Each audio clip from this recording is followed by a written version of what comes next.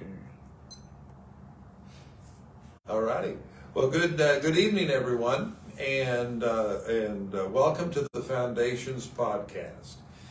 Pastor Paul and I are here, and we're a day early. I think from last week. We normally come on Fridays.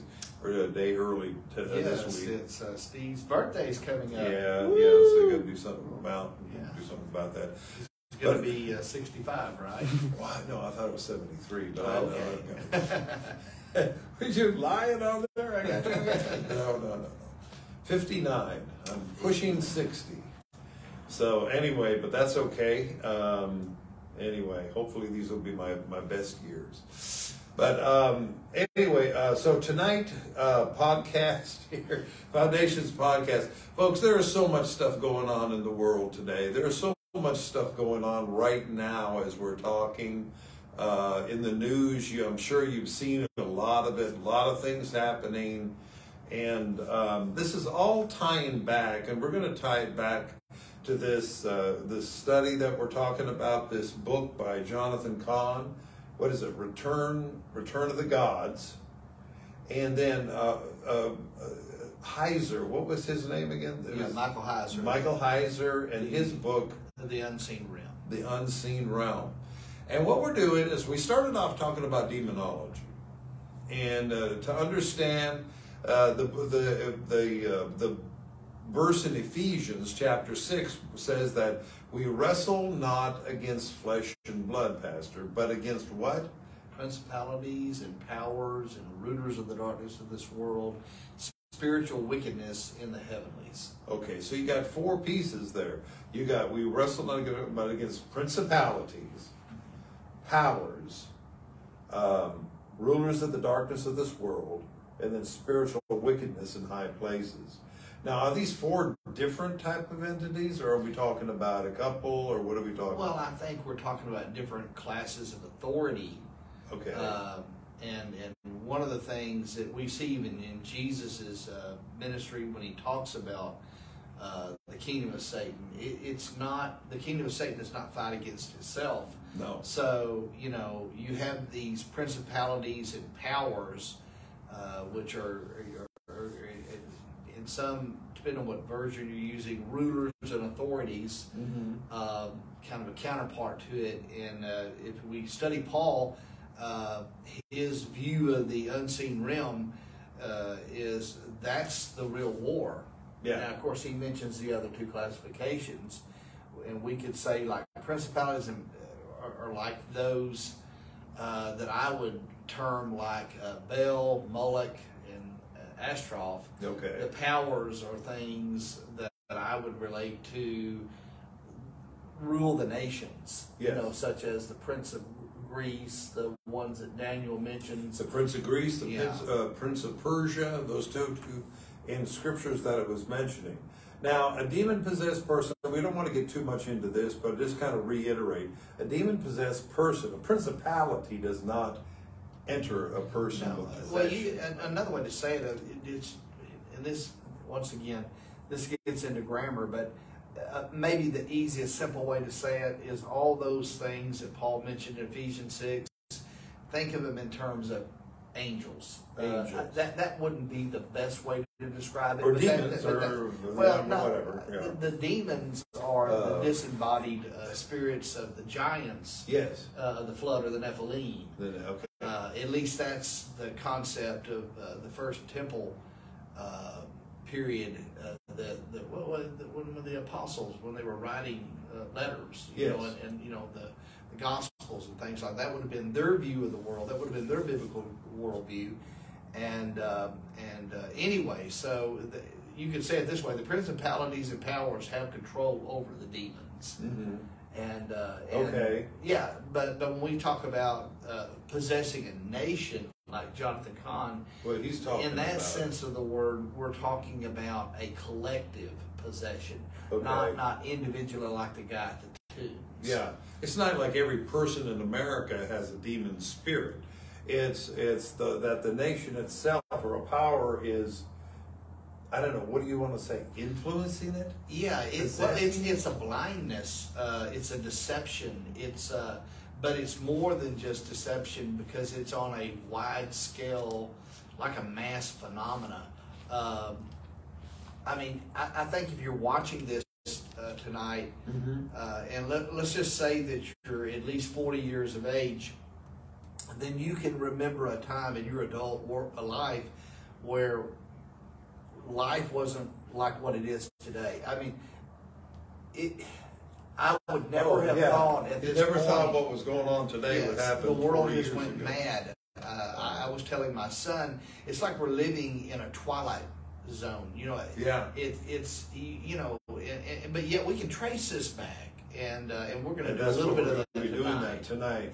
On how this got started.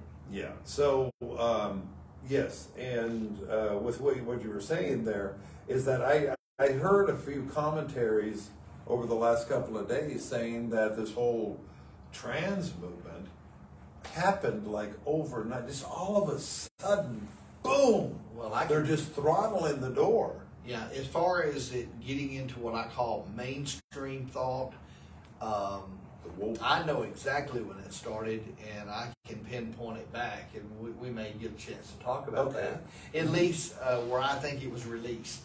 Yes.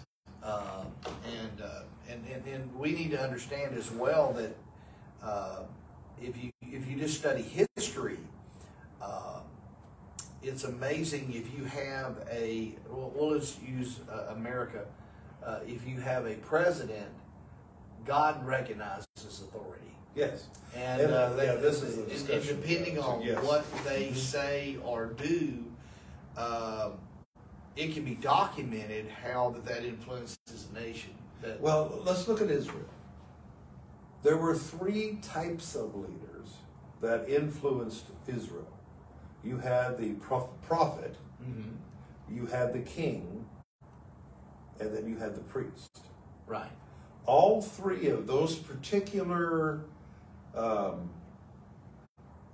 people or roles or whatever you want to call it, they had to be anointed. Those were the ones that were anointed and established in Israel. And those were the ones that you had to listen to. Now, with that came authority. And that authority had I'm trying to think of the right word. Let's just give some examples. You had Ahab in Israel, the 10 nations. You know, you had when Israel split into 2 different nations. You had Israel, then you had Judah, and then a king that was about as wicked as him, maybe more, was Manasseh in Judah. And if you look at what happened when they were king, they went after other gods, and it would appear the whole nation would go after other gods. Yes. And then all of a sudden, maybe you get like Manasseh's grandson, becomes king. I think it's Josiah.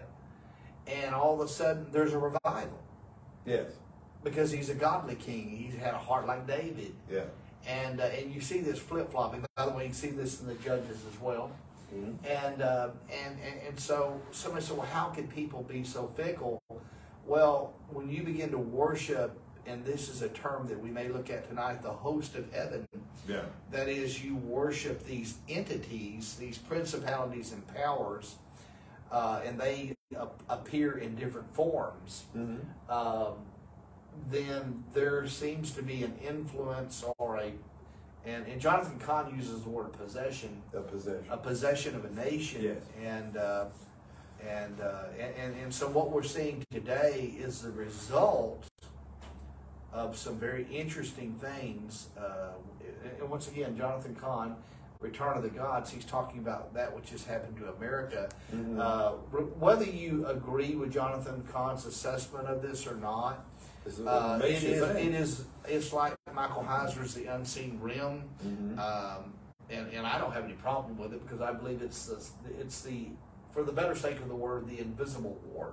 Yes. The war in the spirit. The war in the spirit. But if you don't like that particular one, well then if you just want to take that aside and say, well, I don't think that has anything to do with it, well, then you just look at Scripture and you could go to Romans chapter 1 and talk about the progression of what happens when we get under the wrath of God or the abandonment judgment of God, and what happens in a nation. And if you can't read Romans 1 starting in verse 18 all the way through 32 and not see that we as a nation and in many parts of the world are under that wrath, then I don't know what would convince you. Yeah. Well, unless you want to put your head in the sand or you want to just try to deny things. Okay, so let's talk about, in the book again, and we're giving credit what credit's due. Jonathan Cahn wrote a book, he's called Return of the Gods. And you can find it, you can get it on, I got it on my Kindle. We also have the audio copy, or the Audible, I got it from Audible. Anyway, and there's a hardcover, I believe, as well. You can purchase that at any bookstore, or Christian bookstore, Amazon. If you have the Logos Bible software, you can purchase Jonathan Cahn's book there. Yeah, and he's not giving us any kudos or any money or anything to push his book. By the way, if Logos employees are watching this and you'd like to sponsor our ministry, we are a 501c company, and we would be glad to receive that. But we're not being sponsored by it. No, we're not. Okay. We're not. Okay. In the book, in his book, what he does is he compares the United States of America to Israel. Israel was overtaken during the Old Testament with gods. They served Baal. They served, I believe, Molech. They made as God was, the Bible said, they made their children to pass through the fire to Molech. Ashtaroth, that's another one, or Ishtar. There's a couple of names for her or him. It's kind of interchangeable on that. Last week we talked about the Dark Trinity. Now, the Dark Trinity are as follows. And I'm trying to do this for the sake of if you're taking notes, if you want to write this down, or what have you. There are three gods that were influential during that period. One was Baal, and we're just gonna call the name Baal. If you're a scholar and want to refute what we're saying, have at it, buddy. Enjoy it. We're calling them Baal. Anyway, the other one is Molech, and then the third one is Ashtaroth. Or Ishtar. There's two different types of names that they call this particular god, goddess, god. I mean, male, female flow. Now, Jonathan Cahn's premise is that, but what he's talking about is that once Jesus came, now they were all being absorbed with the demonic influences. And again, I don't want to go too much through this. We've already hashed this out. When they had the Moloch image, they'd have holes in it. They would pray and dedicate it. That they believed that the gods would inhabit these images. Well, we know for a fact, as according to Psalms, I think it was Psalms and Deuteronomy, that they were worshiping demons. These were demonic spirits that they were actually having to deal with behind the gods. So every one of these three gods have demonic forces, or as we've been talking about, powers, what have you, behind them that affected the nation of Israel. Now, what happened when the gospel came? The gospel actually broke its power. And when Jesus came, he died on the cross, Christianity spread and all that. His premise within the book is that kind of kicked out these gods. Broke the spell. And especially now, when we're talking about the nation or the United States, Pastor, we're talking about a nation whose laws and all that were built upon Judeo-Christian principles. Yes. Now, I have a lot of people today, I had a lot of people come, you're saying, okay, the term Christian nationalism, okay? This is being bandied about a lot today, Christian nationalism. in that everybody's saying that this nation is a Christian nation. Now let me ask you that question. Is the United States a Christian nation? I would say yes and no. I mean, if you're saying, was it founded upon a biblical worldview? Yes. Has it fallen away from that? Yes. Let me read this. This is in his book. This is actually, this is probably page 29, in The Return of the Gods. And this is what he said right here. He said, America was established after the pattern of ancient Israel. In its founding days, the Puritan leader John Winthrop gave the new civilization a charge based on Moses' charge to the Israelites. He said, this is what he said, if America followed the ways of God, he said it would become the most blessed, prosperous, and powerful of civilizations. But he also gave a prophetic warning, but if our hearts shall turn away so that we will not obey, but shall be seduced and worship and serve other gods, our pleasure and profits, and serve them, we shall surely perish. And anyway, it's amazing that even in the early days of the, we're talking about Puritan leaders. We're talking about people. These were Christian men. Yes. They were warned against turning away to God to other gods even then. But he makes it very. He made the connection between ancient Israel and in America, and so yes, our country was founded upon a biblical world. Yeah, a biblical worldview. Yes. Now, I know a lot of people bring in the Freemasonry and stuff like that. Yeah, and all that. And we're not going to address that here today. No. There are problems with that, but well, what we're talking about they also get after, well, who was Jefferson? About owning slaves and stuff like this. Yeah, there were a lot of things that weren't right. I mean, you don't look at the framers of the Constitution and look at them through some kind of lens of they must be a bunch of perfect people. They were human people just like we are. Yeah. So yes, they were people who had problems. Another way to say this, and then while this is just a good example, I am not a fan of the NIV. No. But a lot of people have brought up the fact that someone on their committee for translations was gay. Okay. I'm sure that all those translators, there might have been a lot of people that had problems. That was not known at the time. But that doesn't discredit the work that was done. Now, Yeah. I am not a fan of the NIV, not because of that. I am not a fan of any translation. It's not a word for word. Yeah, this is word for thought. But yes, in America, the Constitution. Stuff you can push. Yeah. Yeah, you're not reading. Yeah, you're not talking about perfect men, but they had a biblical worldview. That's my point. And all our laws, even to this day, are still based on the civil law in the in the Old Testament. Well, the Ten Commandments too. And that's the thing, is that if we go all the way back, Pastor, help me paint a picture of way back when we were established and founded as a nation. They came here to seek a better life. They came here because of they wanted to break away. They wanted to be able to serve God. Okay, that's fine. But when they started having classes and kids, the children would learn to read by reading the Bible. Yes, reading the Bible. They honored the Ten Commandments at that time. That was very important to them, from our understanding. And they prayed. Yes, prayed, read the Bible every day. This went on.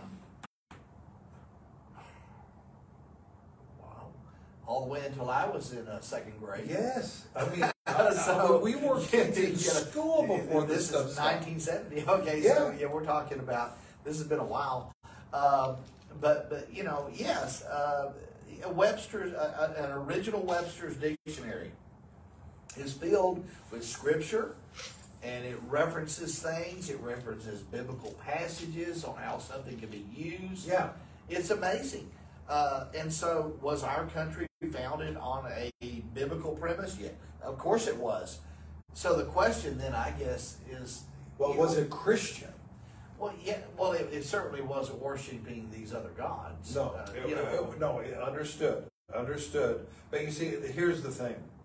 This Christian nationalism here, well, I think we're not going to get into that tonight. But I want to kind of put that aside because we need to take a look at this. Christian nationalism. JP, remind me because anyway, my mind. Anyway, but we need to take a look at that because that is being bandied about. That's being accused of. A lot of people are Christian nationalists here in this country and all that. We'll deal with that later. But the thing is that they wanted freedom of religion.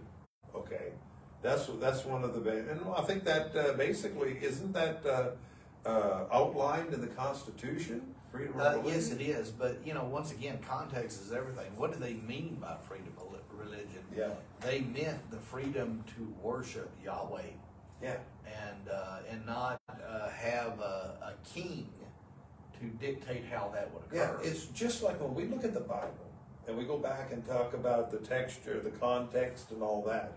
We really have to look at the founders in the context of what was going on then. Their mindset was on God. They weren't over there worshiping polytheism or a ton of gods, or they believed in Yahweh. Well, they certainly wouldn't worshiping Allah or Buddha or anything of that nature. That's not the context of the argument. Yeah. And it's amazing how people will look at the Constitution and look at it through the lens of 2023. No, we look at it through the lens of the 1700s. Yes. And that's how we look at it.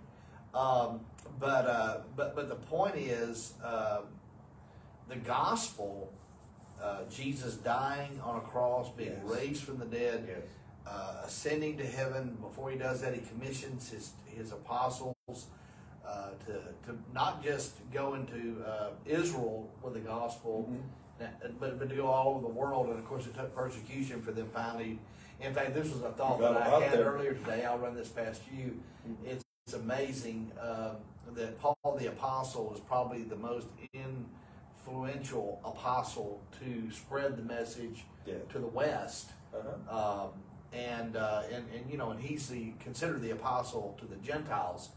But this is what I thought. It was actually his persecution of the church that resulted in the stoning of Stephen that caused them to scatter. Yeah. So God used him in the sense of, not that he sanctioned it, but he used him to accomplish the purpose of getting these people to be spread out.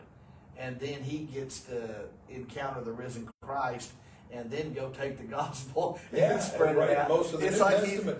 He's on both sides of the issue. He's part of the reason they scattered, and then he's a part of the scattered. It's amazing. Well, and the thing is that shows us that everything that we consider bad, they say, oh man, how negative, how bad the persecution. Well, the thing is it got them out of their comfort zone, spread them out, and that gospel spread all over the world. And what it did, and especially if we relate to the West, it broke the power of Baal and Moloch and all of those gods, all of that influence. And then we have missionary results. It's been going on for over 200 years or longer. And what have they done? They went into other historic places like Africa, India, all over the world. I mean, into even to China, until the doors kind of got closed on them. But what I'm saying is, what did they do? They brought the gospel there, and everywhere they brought the gospel, they encountered demonization among people. Yes, they had to deal with that, but the gods that they worship, and of course animistic worship, Baal, Moloch, and Ashtaroth are behind that. Look at the Mayans. They're sitting there offering human sacrifices. That's what they do. They just take on different names wherever they go. Yes. We're using the biblical names that are used in the Old Testament. But what I'm saying is that the gospel, every place the gospel is touched, what happens? It breaks the power of those principalities and powers that are there. What's going on now is a country that was founded on a biblical worldview that has been responsible for multitudes of missionaries from all different type of Christian organizations to evangelize the world has lost its own soul. Yes. And I'm not saying we can't get it back. I'm saying the very gospel that came from this country, based on the gospel of Jesus Christ, that broke the power of the serpent and all the things he was doing in this world, somehow or another we have apostatized as a nation. Yes, as a nation. That doesn't mean that you personally have. No, but the what thing I'm saying is, and that's why you see what you see. I mean, you see. That's why I said it seems like we're living in the twilight zone. Things have accelerated to a point that it's hard to remember what it was like even 5 years ago. Yeah.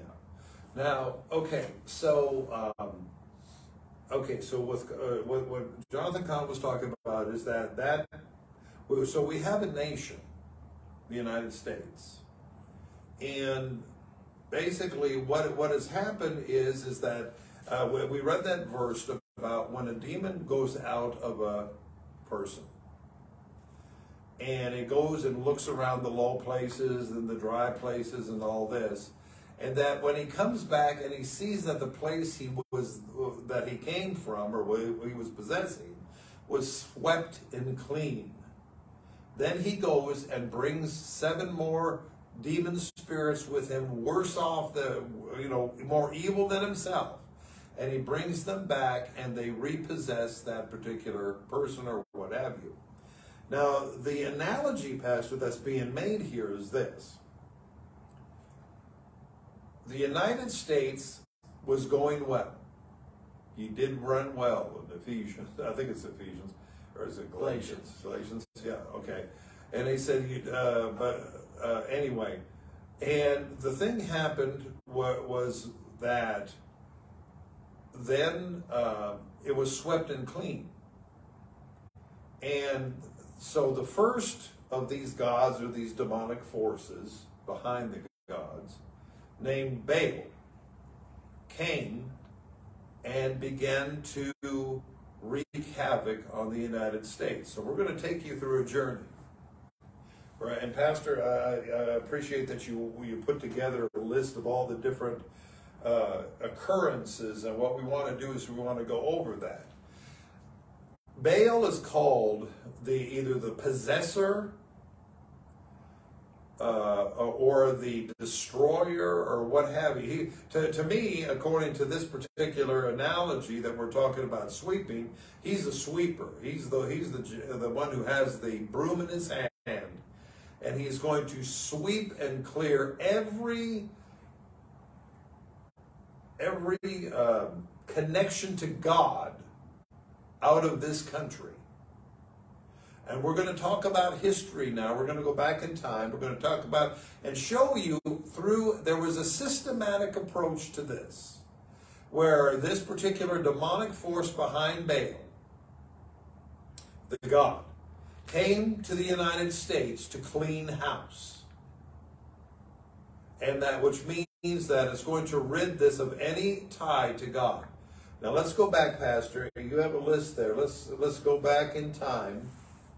And is it the early 60s? I think that's actually, I started in 1960. These are just some parallels. These are things that happened. Okay. We talk about the 1960s being a sexual revolution. Revolution. In 1960, Kennedy was elected president of the United States. And what's interesting about this, just like you had King Manasseh, King Ahab, or King Josiah, if you're godly, it's amazing what happens. If you're wicked, it's amazing what happens in a nation. Yes. John Kennedy, no matter what you think about John Kennedy, I'm not trying to put dirt on his grave, so to speak, but he was immoral. Yes.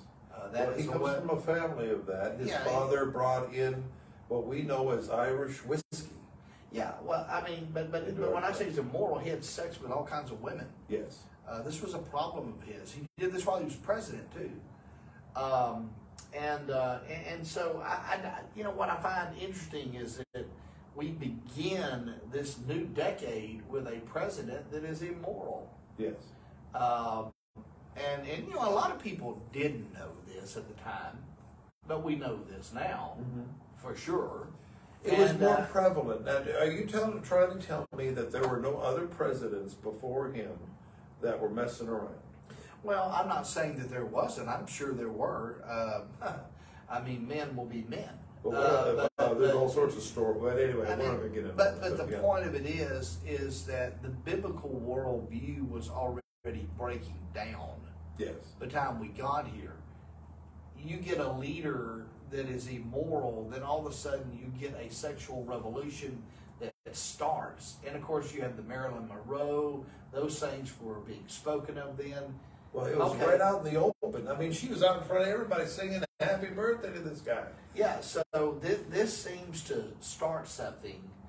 Well, anyway, let's go through. In 1963, we have two events that are very profound. First of all, we have the Supreme Court that take prayer and the Word of God out of schools. Now, it took a while for this to manifest in every school around the nation. Yes. Like I said, I was in the second grade, I think, in 1971, and we were still doing it when it got stopped. Yeah. But that's because we were in Texas. Okay.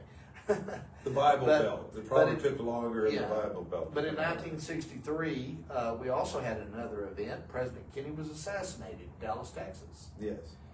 Why I think that's important, he was assassinated in Dallas, Texas, is because,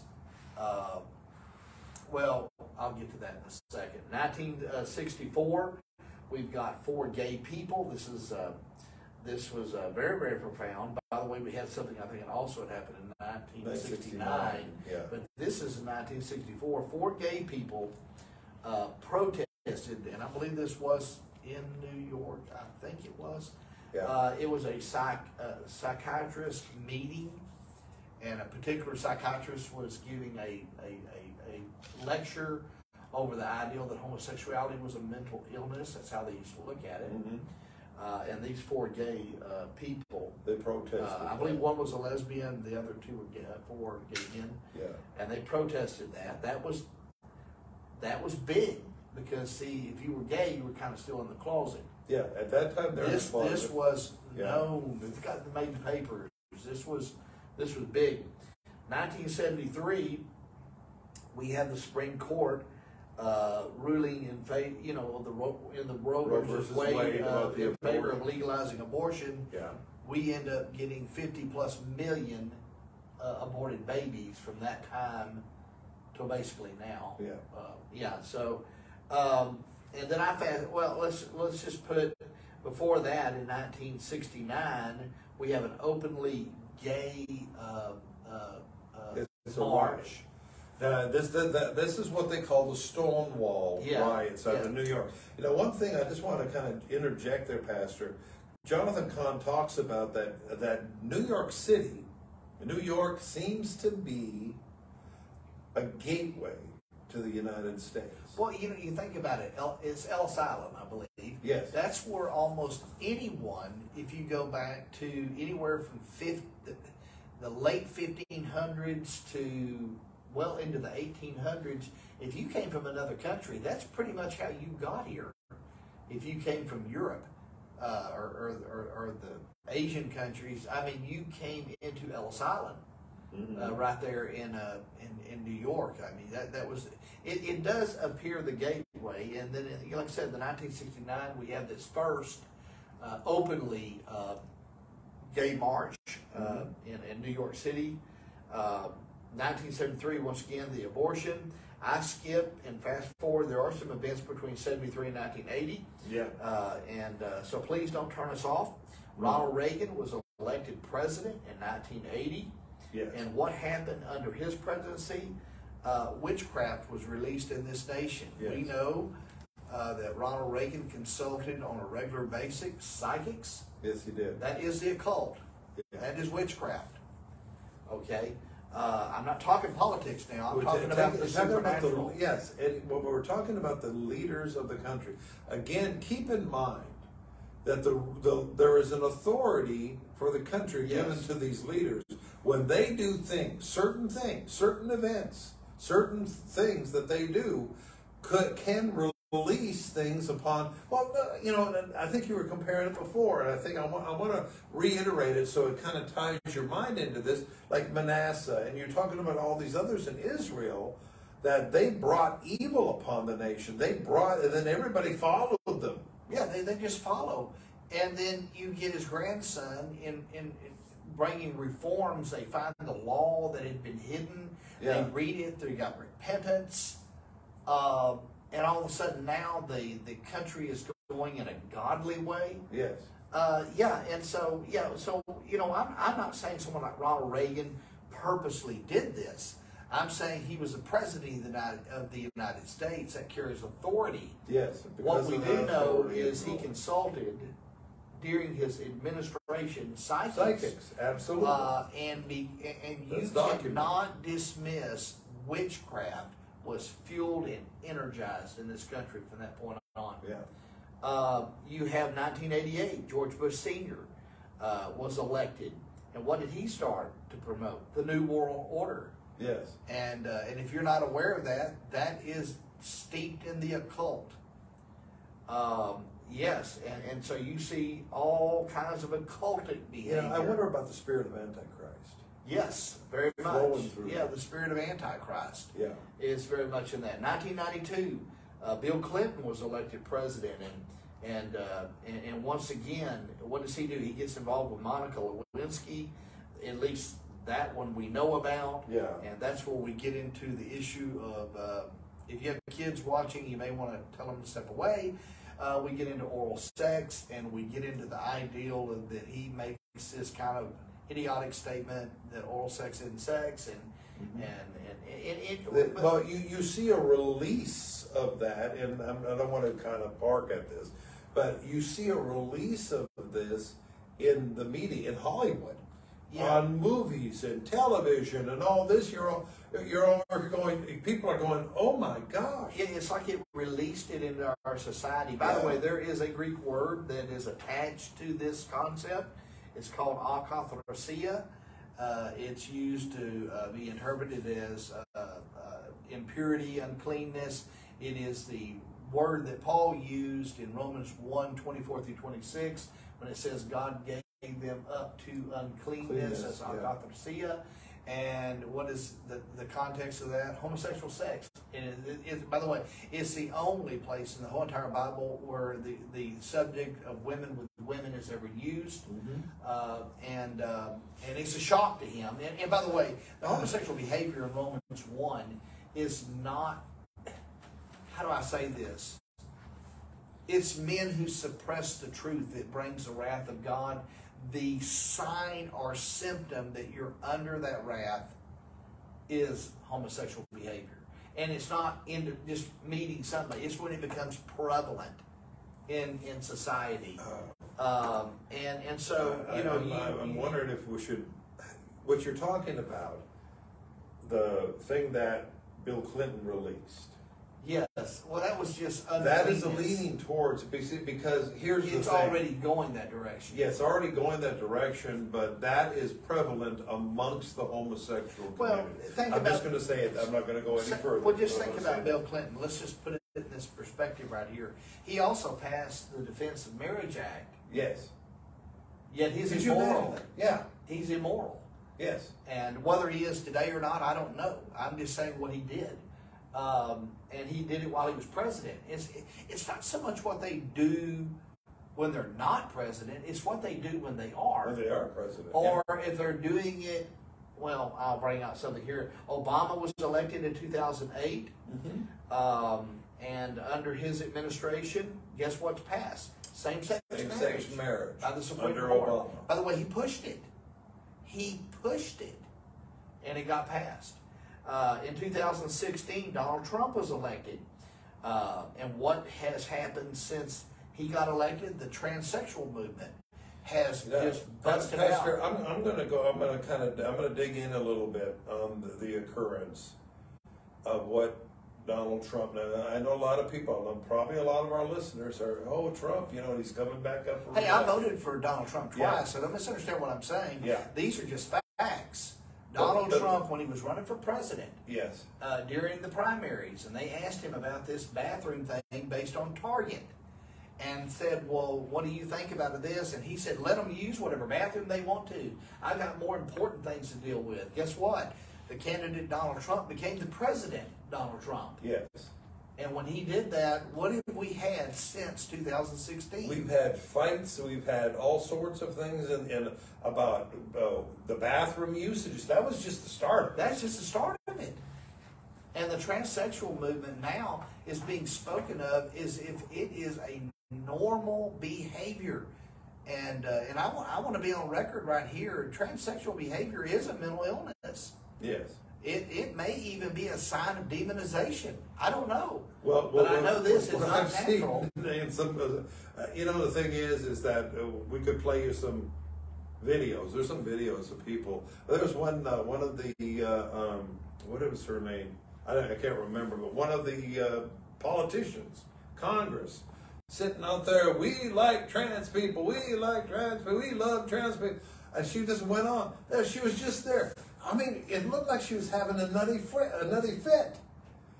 But she was doing that, and I'm over here going, whoa. And they're making fun of her on TV, too, by the way. It makes you wonder what Paul the Apostle would do. Would he treat this woman in this House of Congress, would he treat her like he did that one government official and like Elymas and strike them blind for a season? Mm-hmm. Or would he treat them like the fortune teller there in Acts 16 and cast out the spirit of Python? Yeah. It makes you wonder, where are the men of God in the House of Congress that can take the statement when Jesus said, all authority has been given to me in heaven and earth, go in that authority and make disciples out of all nations, baptizing them in the Father, the Son, and the Holy Spirit, teaching them to observe all things that I've commanded you. And lo, I am with you to the end of the age. Yeah, but teaching them to observe all things that I have commanded you. How did Paul take It's not just commission? Preaching the gospel about getting people saved. Jesus loves you. How did Peter do it? How did Philip do it? There's the casting out of demons primarily through the preaching of the gospel. This happens. But what I'm saying is, where are the godly men and women in the houses of Congress in Washington that can get a burden in them to deal with this, if nothing else, in prayer? Maybe they're like Fox News and they're just going to compromise and just let it roll. Yeah, why hasn't someone come up to her and invoked the name of Jesus and shut that down? Yeah. Well, JP sent me a video back a ways ago about, and this has to do with the pronouns, the woke pronouns.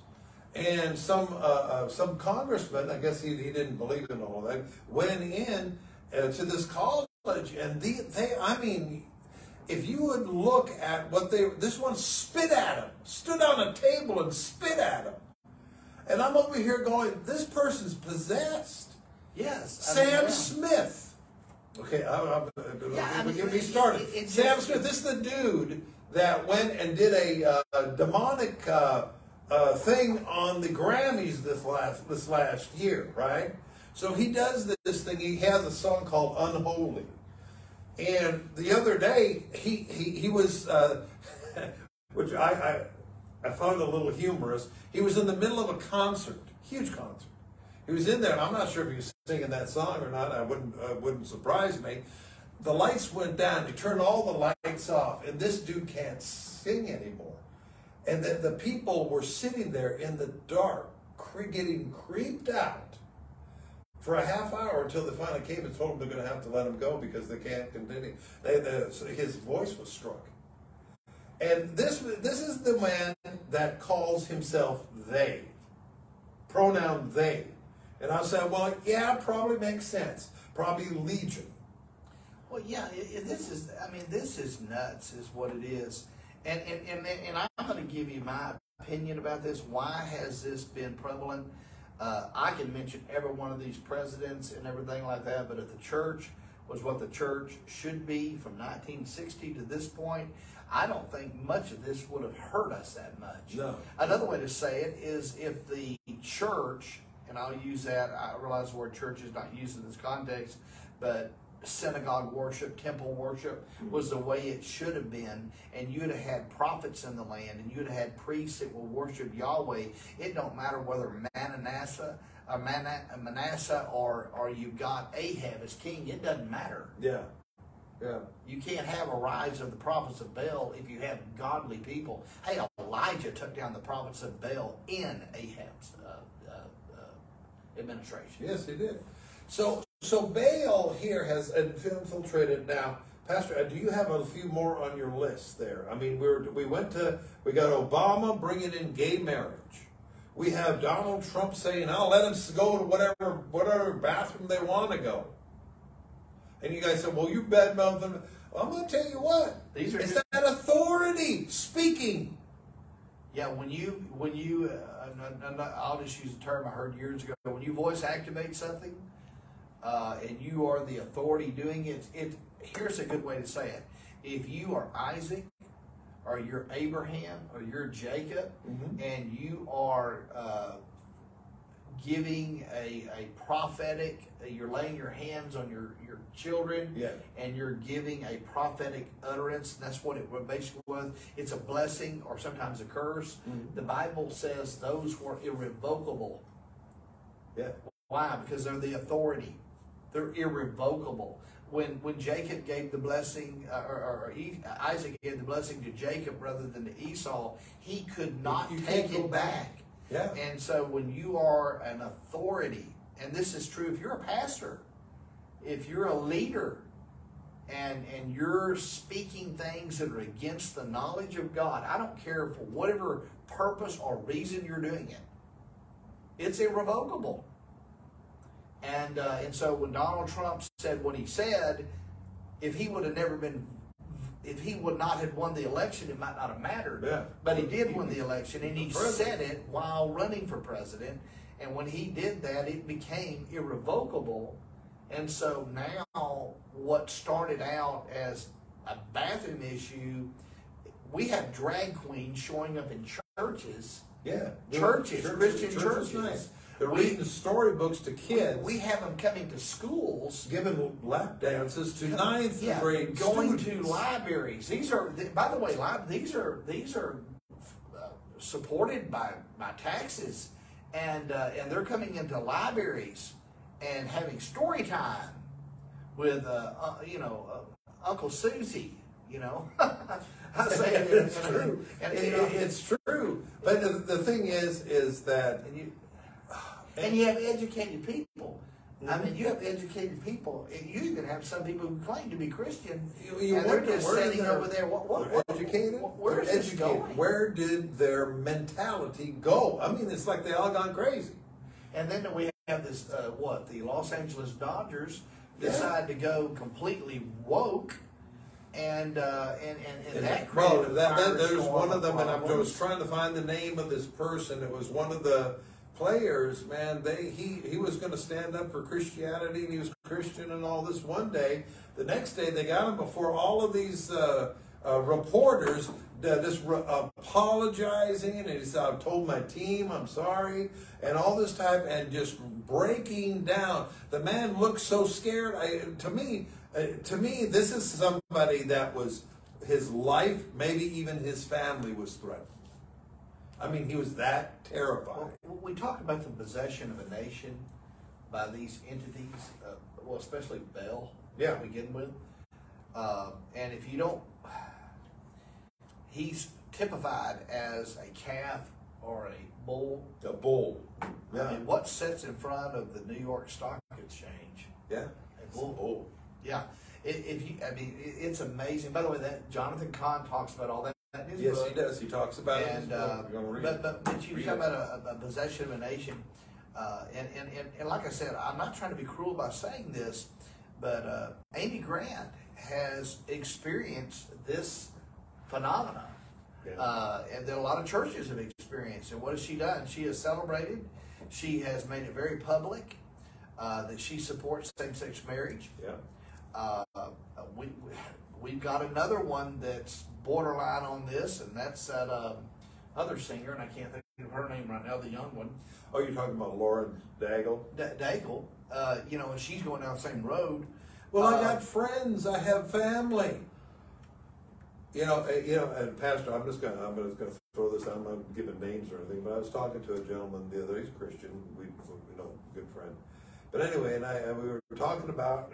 He says we're talking about his stance on the homosexuality and this type of thing. And I asked him a question. I said, "What are you going to do when what would you do if your daughter or your son came up to you and said, I have decided that I'm gay, and I'm going to go ahead and marry somebody else. I want you to be at my wedding." I said, what are you going to do? Are you going to that wedding? Are you going to support them? Or what? And he looked at me and he said, that is one of the hardest questions. I had never thought about this.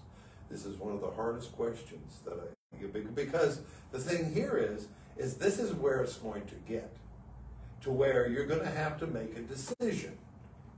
And the thing is that are you going to support it? And this is what Fox News, I'm sorry, you say, what the Fox News? Well, I listen to some Fox News, don't get me wrong. But I'm going to tell you what, when they have transgender correspondence, they have gay correspondence, and all this, and they support that, and they play footsie with all of them.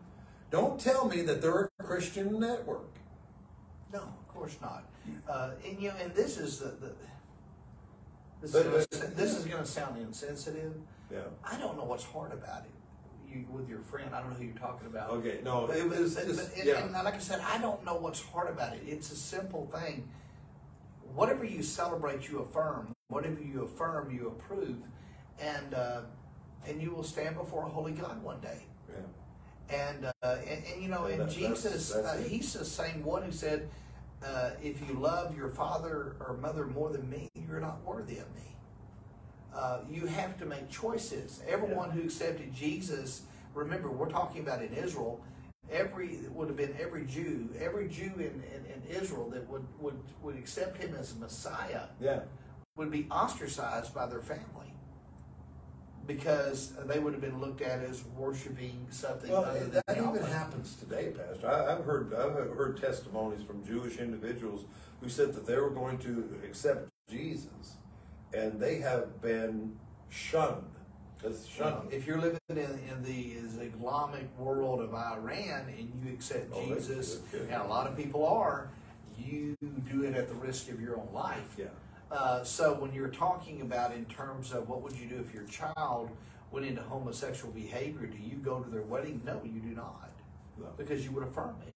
You cannot affirm that. Yeah, and by the way, I have a granddaughter that married a woman. Yeah. I didn't go to her wedding. No. And so, I understand that. By the way, I went hard. I'm not saying I didn't lie. I didn't lie. I was irritated that I could not celebrate a part of her life where she's getting married. I was not even giving them an invitation because they knew what my stance was. Yeah. Now my other granddaughter is getting married to a man, and of course I have been given an invitation and I will go. And it's going to be a very uncomfortable world when I go down there. Because why didn't you come to ours and you're coming to theirs? You're going to get into. I'll be speaking truth to lies. Yeah. And probably this Romans 1. You don't like doing it, but you don't have any choice. Either you love God or you don't. Yeah. Either you're faithful to Him or you're not. Yeah. And no one said it didn't come with a price. Nobody said that it wouldn't be. Yeah. I mean, well, and you think about this. When Tyndale was sitting there, they were tied him to whatever stake they were doing, and they were going to burn him to death. Yeah, because he translated the Latin scripture into German. Yeah. What do you think? These are the kind of men that gave their lives so that you and I would be able to read the Word of God.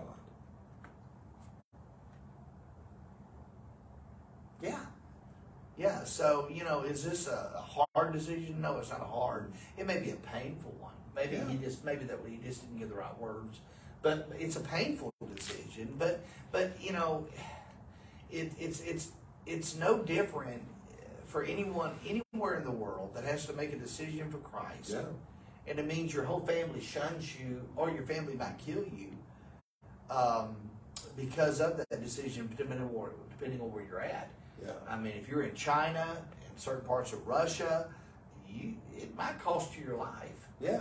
And there are a lot of people who have given their lives. I mean, every one of the disciples. What do you think when Paul was getting ready there to go? He had written all of that, and they were getting ready to cart him off over, and he knew that he was going to lose his head. They were going to cut his head off. How about Peter, who said the tradition says that he said that he was not worthy to be crucified. Yeah. They've been crucified in the same manner as Christ. Yeah, it's different. So, it's really, really hard. Yeah. I guess you have, that's one of the values of understanding history. That's one of the values of reading the Bible. Yeah. And seeing the reality of what it means. Luke 9:23. If anyone wants to follow me, let him deny himself and take up his cross daily and follow me. Whoever would seek to save his life will lose it. Mm-hmm. Whoever would lose his life for my sake will gain it. And what advantage would it be, Amy Grant, if you gain the whole world and lose your soul? Or what would you give in exchange for your soul? And I'm not trying to be ugly to Amy Grant. Amy Grant, if you're listening to this, I'm calling you to repentance. Yeah. I'm calling you back to your historic Christian biblical worldview, and I implore you before it's too late to get right with God. Yeah. I mean, it's Amy Grant, but there are how many churches have turned?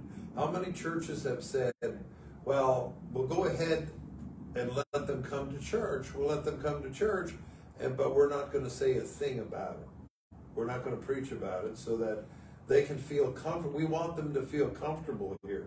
I'm going to tell you what, that statement right there is something. You want them to feel comfortable in your church? No. I mean, what about if a man and a woman were over there committing adultery, or somebody was a pedophile or a murderer? You want them to feel comfortable in your church. Well, let's just put it, if they can come to church, and I'm not saying, and they can never feel any conviction, there's nothing that ever challenges that, and assuming that they don't even say anything about it, you don't know it. Yeah. There ought to be a conviction. I'll give an example here, and I know our time is just about up. Yeah. When I had a gentleman, who I thought was his wife. Okay. They had 2 kids together, and they started attending our services, and I happened to be teaching through the book of Romans on Wednesday. Mm-hmm. And so they were coming on the Sunday morning, the Sunday night, and the Wednesday. You just make assumption, like I tell people, we don't say, hey, I need to check your marriage license at the door. Yeah, no, we don't do that. We just assume. And so in the teaching of that, something that I had said in Romans, in the first couple of chapters, it's a little rough. Yeah. Well, because he basically just concludes that everyone's under sin, all have sinned. Yeah. So whether you're a Jew or Gentile, whoever you are, and anyway, and so he comes to me on a Sunday morning. He says, "Pastor, I need to talk to you." And I noticed his wife wasn't there, and so apparently they had some discussions at home. Okay. And he said, I need to talk to you. And I said, okay. And he looks at me and he said, and he put his head down. And he said, well, so-and-so, and I won't mention her name, but we're actually not married.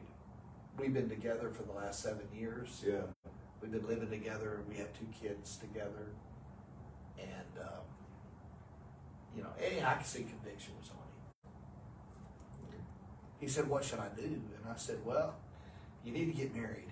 I said, I'm assuming you love her. You want to, y'all have already created 2 children together. Yeah, y'all get a marriage license and I'll marry you. Yeah. And he said, well, I wanted to marry her, but she won't. Oh, wow. And I said, well, then you don't, and I did this without batting an eye. Yeah. And I said, well, then you're going to need to move out. And you're going to have to separate from her. Yeah. He said, we have 2 kids together. I said, that's the problem with sin. It doesn't just affect you, it affects other people. Yeah. I know that's painful, Wow. but you cannot live in sexual Yeah. sin with her and go to heaven and be Christian. Yeah. And and he said, well, I don't know about that. I said, well, he said, well, I'll pray about it. I said, there's nothing to pray about. And so what I did is I took some of the passages of Scripture that dealt with that, and I got them in his Bible. Yeah. And I said, please read this to me. And he did. I said, this is not a matter of confusion or opinion. No. That's in your Bible. Yeah. and he went home and he talked to her. They came and talked to me. They got a marriage license and we married them. Okay. My point there is, I didn't even know this. I had no idea that they were like, I didn't talk about people living together. I didn't get into that. But the Spirit of the Lord did. Yes. And if you're a homosexual or you're a pedophile or you're a transsexual, which is basically homosexual anyway, whatever, or let's just say that you're a murderer or you're a thief or you're a drunkard, I don't care what you are. Yeah. And you're coming into a church and you never feel any conviction. No one ever addresses anything that would bring anything to make you feel uncomfortable. You're not going to a church.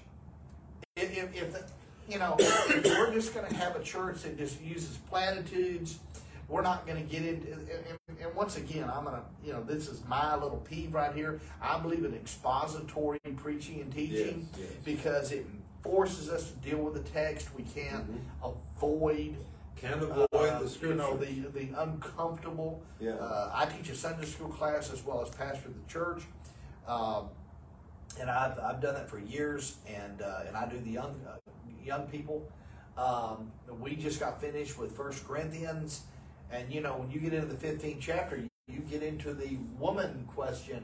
Yes. That gets in there real big. Yeah, we didn't sanitize it. We went straight through it and talked about it. That's what you do. That's how you do that. Yes. So you don't get to avoid. Like if you're going through Romans 1, you can't avoid the issue of homosexuality. No. You've got to deal with it. You know what I mean? If you just want to stop at verse 16, I guess maybe, or 17, you're probably going to be pretty safe. Well, the gospel is the power of God for salvation. Yay! Yeah. What's the next verse? For the wrath of God. The wrath of God is revealed from heaven against the ungodliness and unrighteousness of men who suppress the truth. In unrighteousness. And that ideal is, of course, it works its way down. You can't avoid these things. And they may be uncomfortable. Yeah.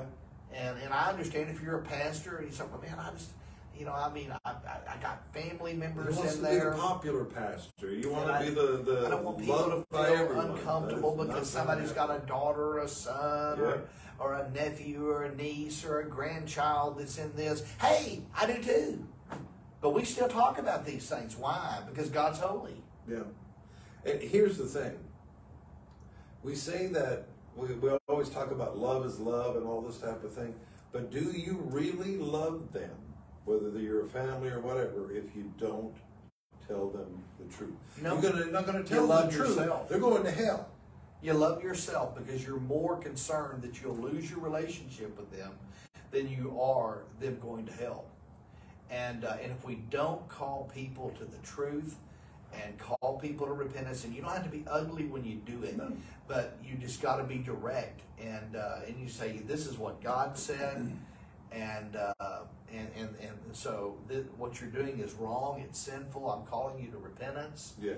And that's like mine just slipped there. Ezekiel, I believe, the watchman on the wall, and the ideal, the blood being upon your hands. If you don't warn them, you warn them. That's what you do. I'm not worried about the judgment of God in that moment. I mean, I am concerned about it because I will stand before God and answer it, so don't misunderstand what I'm trying to say. If I love you, I'm going to speak God's word to you. Yes. Even if it hurts your feelings. Yeah. Because that's love, you know. And, you will save a soul from, you will save a soul from hell. I'm trying to remember where I've seen that's in James, I believe, where he talks about, our time's out. But, I know. Yeah, but it's in James about what you're talking about. You know, okay, snatching people out of the fire. Yes. There's some interesting terms in the New Testament. Okay, let's kind of wrap up the Baal situation. So Baal is he's the sweeper. Through all of these events that we were talking about, and the pastor was bringing out today, we have seen there is a systematic effort to remove God from our understanding, our minds, to be before us within this nation. And when you sweep it clean, then the other demonic forces can see that it is clean, and they will bring more with them. And this is the premise that Jonathan Kahn talks about, that there's more to come. And that's where we're going to be going starting next week as well. That we're going to be delving into this. We have a swept nation. And one thing that, really quick, one thing about the Ten Commandments, they took it down from the Supreme Court, they took it out of the schools, they take it out, everything. Anything that has anything to do with God, taken out of your view. And here's the thing is that we really need for that Ten Commandments, because the thought process is this: if they don't see that you're not supposed to have other gods, then they will have other gods. If they don't see that they're not supposed to commit adultery, then they're going to commit adultery. If they do not see that you shall not steal, they're going to riot and loot through our streets. And you know what I'm talking about. And the thing is that is the reason that we were talking about this. Now, next week we're going to continue on into Moloch, into Ashtaroth or Ishtar, whichever one you want to use on that one. And so some of the stuff that we're going to be bringing out, that's going to come out, is amazing. And it ties right into where we're sitting today. So anyway, Pastor, I guess let's go ahead and pray. You'll pray, and then we'll go ahead and wrap it up. Well, Heavenly Father, we thank you, Lord, that we're able to look at Jonathan Cahn's book, The Return of the Gods, and then look at it in relation to Scripture. And Lord, we are concerned about our nation. We're concerned about our world. And I do believe that there are influences that are not flesh and blood, part of the unseen realm, that are affecting our nation. And Lord, I never thought I'd see the things that I see today, but we do. And we're not waving a white flag. We're saying there's an answer, and the answer is you. The answer is the gospel of Jesus Christ. And Lord, I pray, Lord, as we have done this, and I realize that people will watch this video and on our Foundations page, and I'm just asking, Lord, for the Holy Spirit to just get a hold of all of us, and get a hold of me and Steve and JP, and Lord, God, every person that watches this, Lord, that there will be a boldness that will rise up in us, and a love for God that says, I cannot remain silent anymore. I have to speak the truth to lies. I have to speak the gospel, because the gospel is the power of God for salvation to the Jew first, then the Gentile. Yes. And Lord, that very gospel in the first century defeated these very principalities and powers that Paul wrote about. But it's only been within the last roughly 50 years that we have seen our nation turn in places and some nations have turned even sooner than this. But Lord God, there is an answer. It is the gospel of Jesus Christ. It is the power of the Holy Spirit energizing that gospel as men and women are bold enough not only to preach it, but to live it. And God, give us that kind of tenacity that we'll do it. That, Lord, we will not allow the spirit of fear to make us back off of this. In fact, we haven't been given a spirit of fear, but of love and power and a sound mind. And Lord, we're going to operate in that by the power of the Spirit, and we're going to do your work. If there's anyone listening to this evening, Lord, or whatever time they do listen, and they don't know you, I pray they'll call upon you, Jesus, for salvation, for forgiveness of sins. They'll believe that you died for them and that God raised you from the dead. And the Bible says that they'll believe that and confess that you are Lord, they will be saved. And I pray that in Jesus' name. Amen. Amen. Amen.